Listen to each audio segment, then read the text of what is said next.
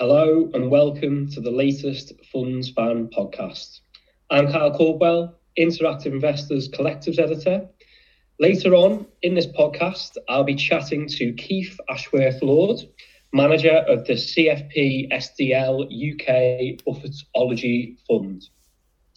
Keith will be running through recent portfolio activity, his views on the current negative investor sentiment towards UK equities, and the proposed launch of the Buffettology Smaller Companies Investment Trust. As usual, our podcast is rounded off by Theodore Dilloff, who will be talking about Fundsmith Equity, one of Interactive Investors' Super 60 funds.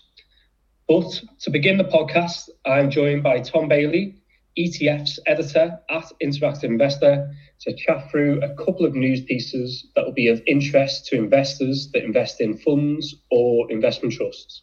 Tom, one of our freelancers recently took a look at how funds have performed since the end of March, which, with the benefit of hindsight, marked the end of the COVID-19 stock market sell-off, at least so far to date. There were some interesting investment themes among the top 20 performing funds from the 23rd of March to the 7th of October. Could you run through the highlights? Yeah, sure. So as you might have expected, gold funds were quite prominent on the list. Gold prices hit a record high this year. The kind of backdrop to this being low bond yields, investors seeking safe haven assets, and less notably some concern among some investors that monetary and fiscal policy poses an inflation risk. So top of the list was MFM Junior Gold with a return of over 150%. Merian Gold and Silver was also on the list with a return of over 90%. That's obviously more than the price of gold has actually gone up. So it's because these funds, by and large, invest in gold mining companies, and so will benefit from the share price increase of these companies as the price of gold rises. So you get a higher exposure to the upside, at least in this instance, than if it was just purely a gold price tracking ETF. Also among the winners were several funds focused on kind of growth stocks, including particularly US tech and healthcare.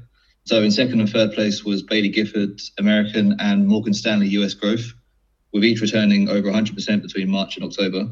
There were also several other Bailey Gifford funds in the top 20, owing to the fact that the asset managers' funds generally have a growth or a tech bias.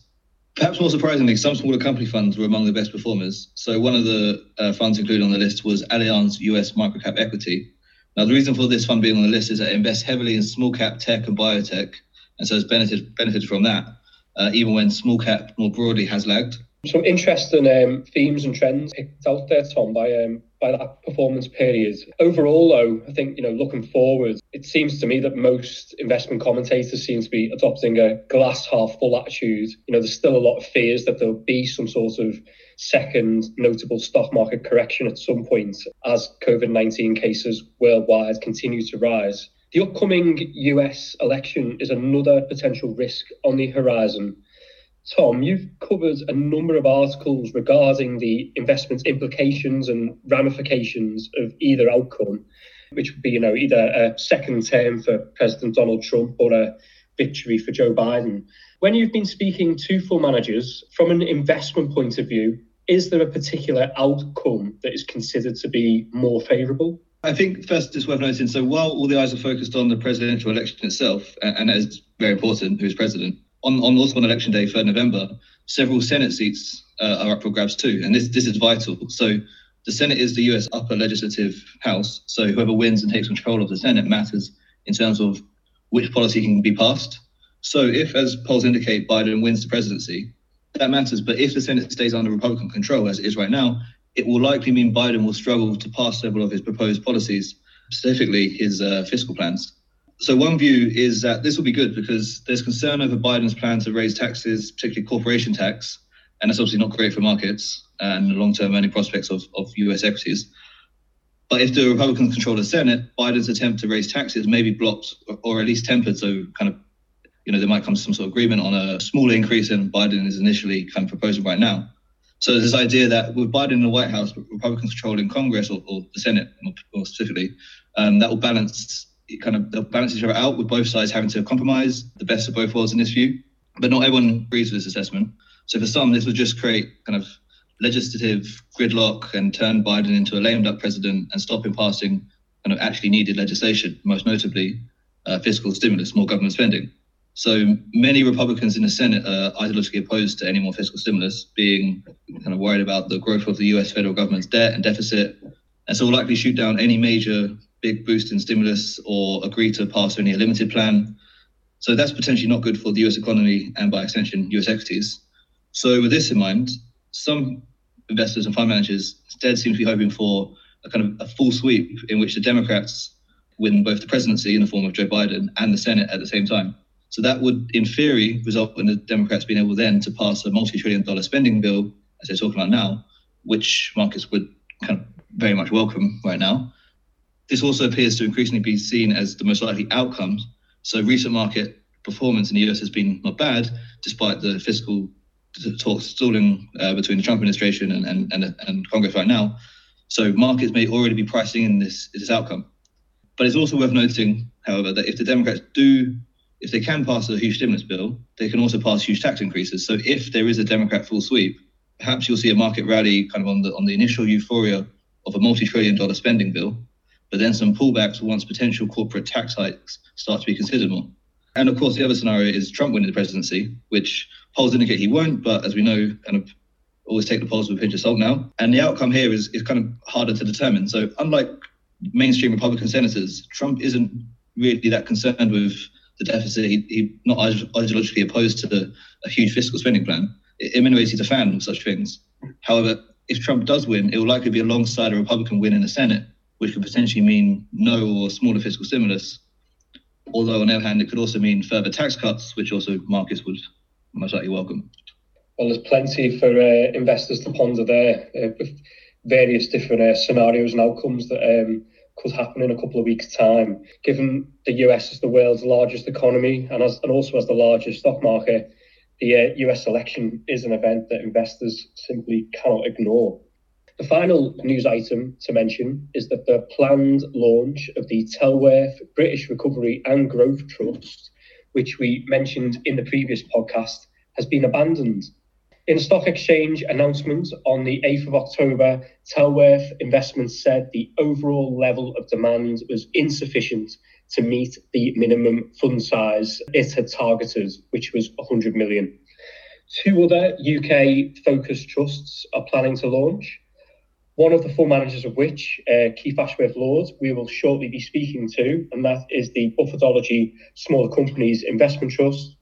The other proposed trust launch is the Schroeder British Opportunities Trust.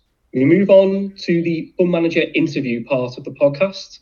For this episode, I am joined by Keith Ashworth-Lord, manager of the CFP SDL UK Buffettology Fund. Keith, thank you for coming on to the podcast. Welcome.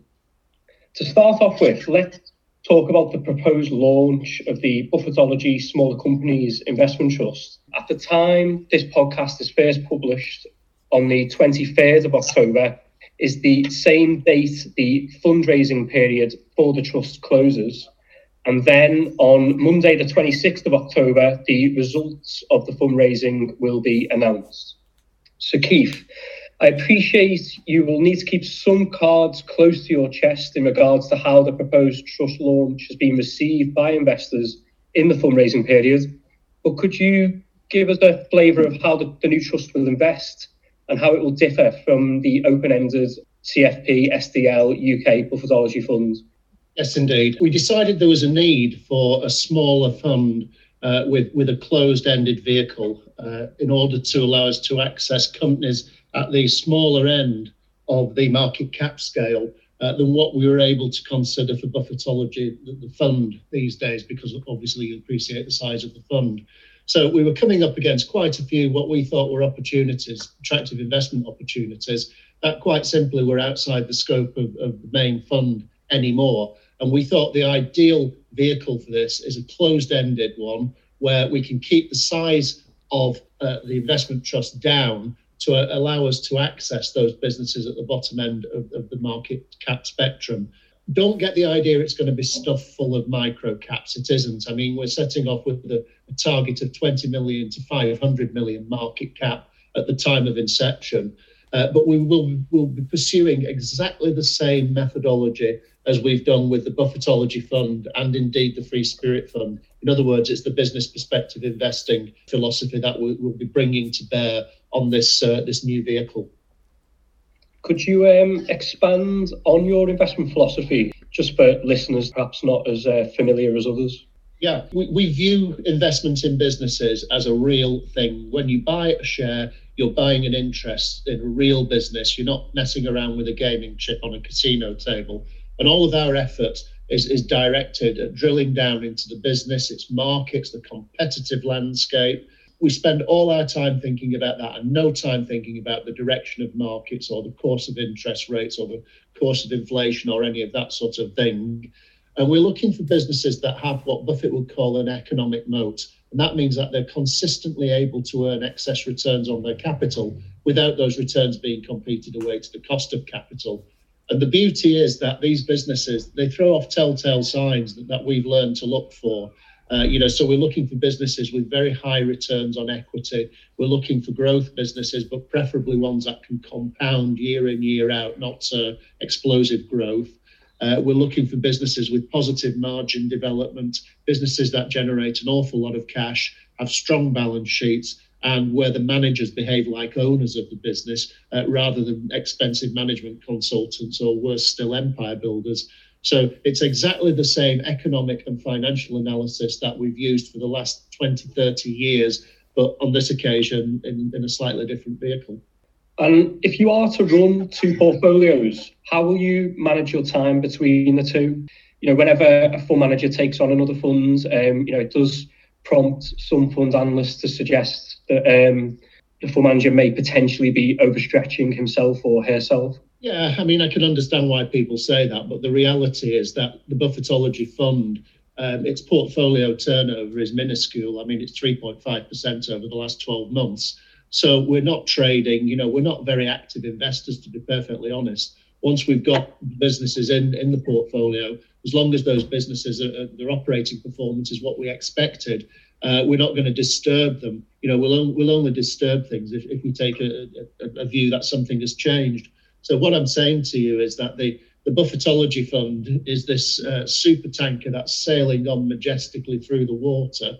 It's not going to tack this way and tack that way. It's a relatively low maintenance vehicle. Now it's virtually fully invested. And in terms of what we're doing, the whole process with the investment trust is identical to what we're doing for the Buffettology Fund. And I would just also say we do have quite a strong team on the small cap vehicle. I'm joined on that by Eric Burns, who's the chief analyst, who again has 13 years small cap experience on the sell side before he joined us. And we're also being joined by David Beggs as the analyst on this. And David is very, very much on the Buffettology tram tracks. So I've got a really strong team around me. And they'll be mainly working with me on the investment trust, and management of Buffettology, the fund, will just carry on as before. So moving on to the open-ended Buffettology Fund. In terms of the COVID-19 sell-off earlier this year in the first quarter, did this lead you to make more changes to the portfolio than you would normally make? Just interested to know whether you used that period as an opportunity to go bargain hunting. Yes, very much so, Kyle. The first thing we did was we looked at are there any businesses here that we think might not come out the other end that we're owning, because it was such a shock to the system. I've got to tell you, I mean, we've been selling down a few businesses that were micro caps that would never move the dial for Buffettology. So we'd liquidated Driver Group already. We'd exited Air Partner, and we were exiting Revolution Bars when this period struck. So the three businesses that we decided to part company with, because in two cases we were worried they wouldn't come out the other side. They were all in the sort of retail consumer-facing ones. We completed our sale of Revolution Bars. We sold out our holding in Restaurant Group, again, as big one that was, there could be an existential crisis there. And the other business that we sold was actually Next in retail. We actually did all right out of Next. We made quite a decent profit on it. So those three businesses were exited. In terms of buying anything new, the answer was no. But in terms of topping up existing holdings, yes, we went off to the races. We'd entered March with about 14% of the fund in cash, and we are now down at 6%. And in April and May particularly, we really did go shopping. And looking back on the prices that we were paying for some of those businesses, I mean, I won't go through everything, but we were paying £3.90 for Focusrite, and they're nearly £10 now. That's just one example. There are more examples like that. We had a great time shopping at the sales. We are now over 6 months on from the heavy sell-off in the first quarter. Are you finding there are less value opportunities, or are you still going shopping? We're still going shopping. I mean, the one of the things that strikes me is the negativity that's talked about the UK and about small companies in the UK in particular. And this is really leading to some valuations which are just too attractive. I mean, to give you an example, we were talking about launching the investment trust 6 or 9 months ago, and when we were looking at what we wanted to buy for it against where we are now, we were anything from 15 to 25% higher on prices back then in sort of January, February than where we are today. So there's still an awful lot of opportunity around, I think, for value investments to be found and made. As you've just mentioned, there is an awful lot of negative sentiment towards UK equities at the moment. Could you explain why you are instead an optimist? The UK is a great place to do business. It really is. It's second only to the United States. We've got the entrepreneurial skills here. We've got the time zone. We've got the international language of business. We've got the legal systems and the accounting standards. We really are set very fair as an entrepreneurial country. But you would never believe that if you read the press. It's all gloom, doom and despondency. So, it's Brexit, it's COVID, it's World Trade Organization terms, it's the breakdown of society is the one in the press today. It's just negativity wall to wall. And not surprisingly, this has conspired to drive the London market down to levels against Wall Street and the continental bourses that I haven't seen for a long while. So actually at the macro level, I think there's a good opportunity. But when you go down to the smaller level, to the smaller companies level, it's like double doom and despondency. You hear about all this talk about, it's a domestic small company, domestically focused. That's an absolute load of tosh. The sort of small companies we've got, businesses like AB Dynamics, businesses like Bioventix, businesses like Focusrite, which I've already mentioned, those are global businesses. They have a product that is rare, a product or a service that is rare and wanted the world over. So they are not inwardly focused. In the case of those three businesses, something like 90% of their earnings come from abroad, and pretty evenly spread as well between APAC, Europe and North America. And those are the sort of small company businesses that we want to find and we do find. So we think we've got a double opportunity here, a plague of all your houses on the UK and a plague of all your houses on small companies. What a wonderful opportunity, a window of opportunity that will not stay open long. And finally, so your investment time horizon is at least 5 to 10 years. Since the fund was launched in March 2011, out of the current 31 holdings, how many have been held since day one and remain in the portfolio?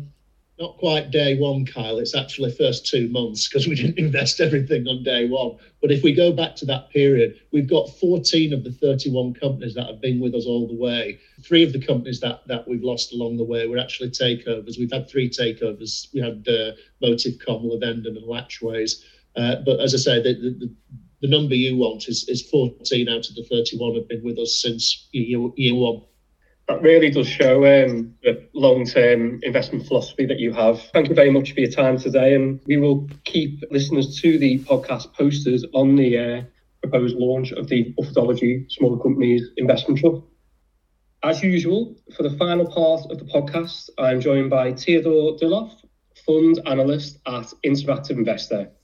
Theodore, which Super 60 rated investments have you picked? My pick for today's podcast is Fundsmith Equity, which was one of the most traded funds on Interactive Investor's platform in the third quarter.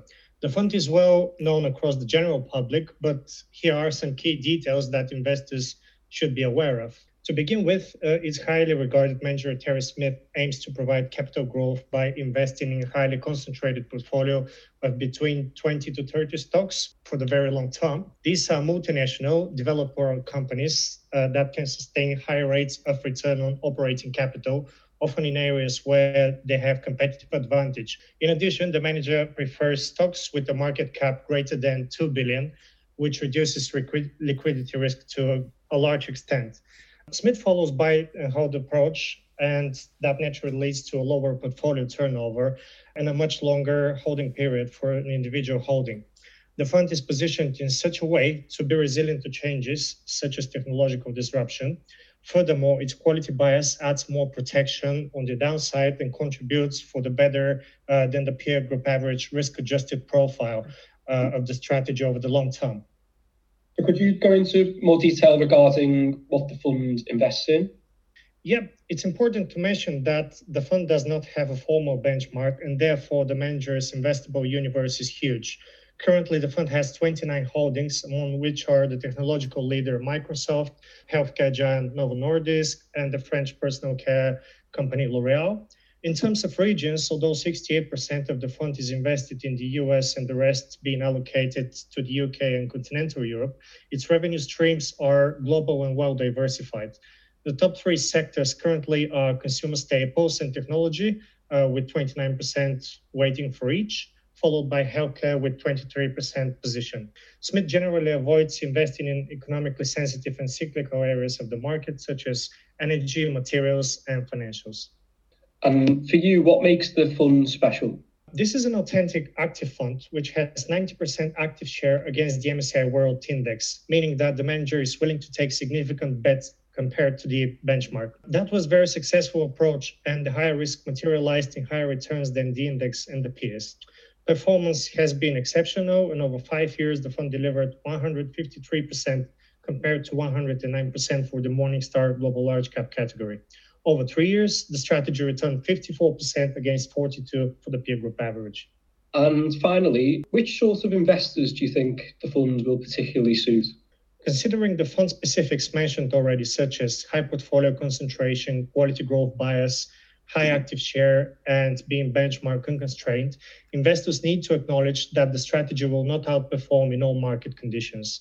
That said, should cheaper, low quality, or more cyclical businesses start to outperform the wider market, the fund's performance may struggle.